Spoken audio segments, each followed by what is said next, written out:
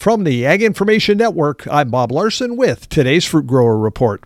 I had a chance to catch up with many tree fruit industry folks at the Wistful Hort Expo in Wenatchee recently, including the new leader of the Washington Apple Education Foundation. Fabiola Barbosa has been the WAEF president now for about 10 months and says the transition has been pretty smooth. The transition has been amazing. I obviously have amazing staff that has made that transition possible, and also an amazing board. We have worked very well together and being able to meet the mission of the foundation, which is obviously we're the charity of the tree fruit industry. And Barbosa says it's all about the students. We want to be able to serve students, provide them scholarships, provide them the wraparound services so that they can be successful and then graduate and enter their career. That probably has something to do with agriculture. Obviously, our emphasis is we want students that are interested in a track within agriculture, or we want to introduce that possibility to them. And many, Barbosa says, aren't aware of all the opportunities. There's business, accounting,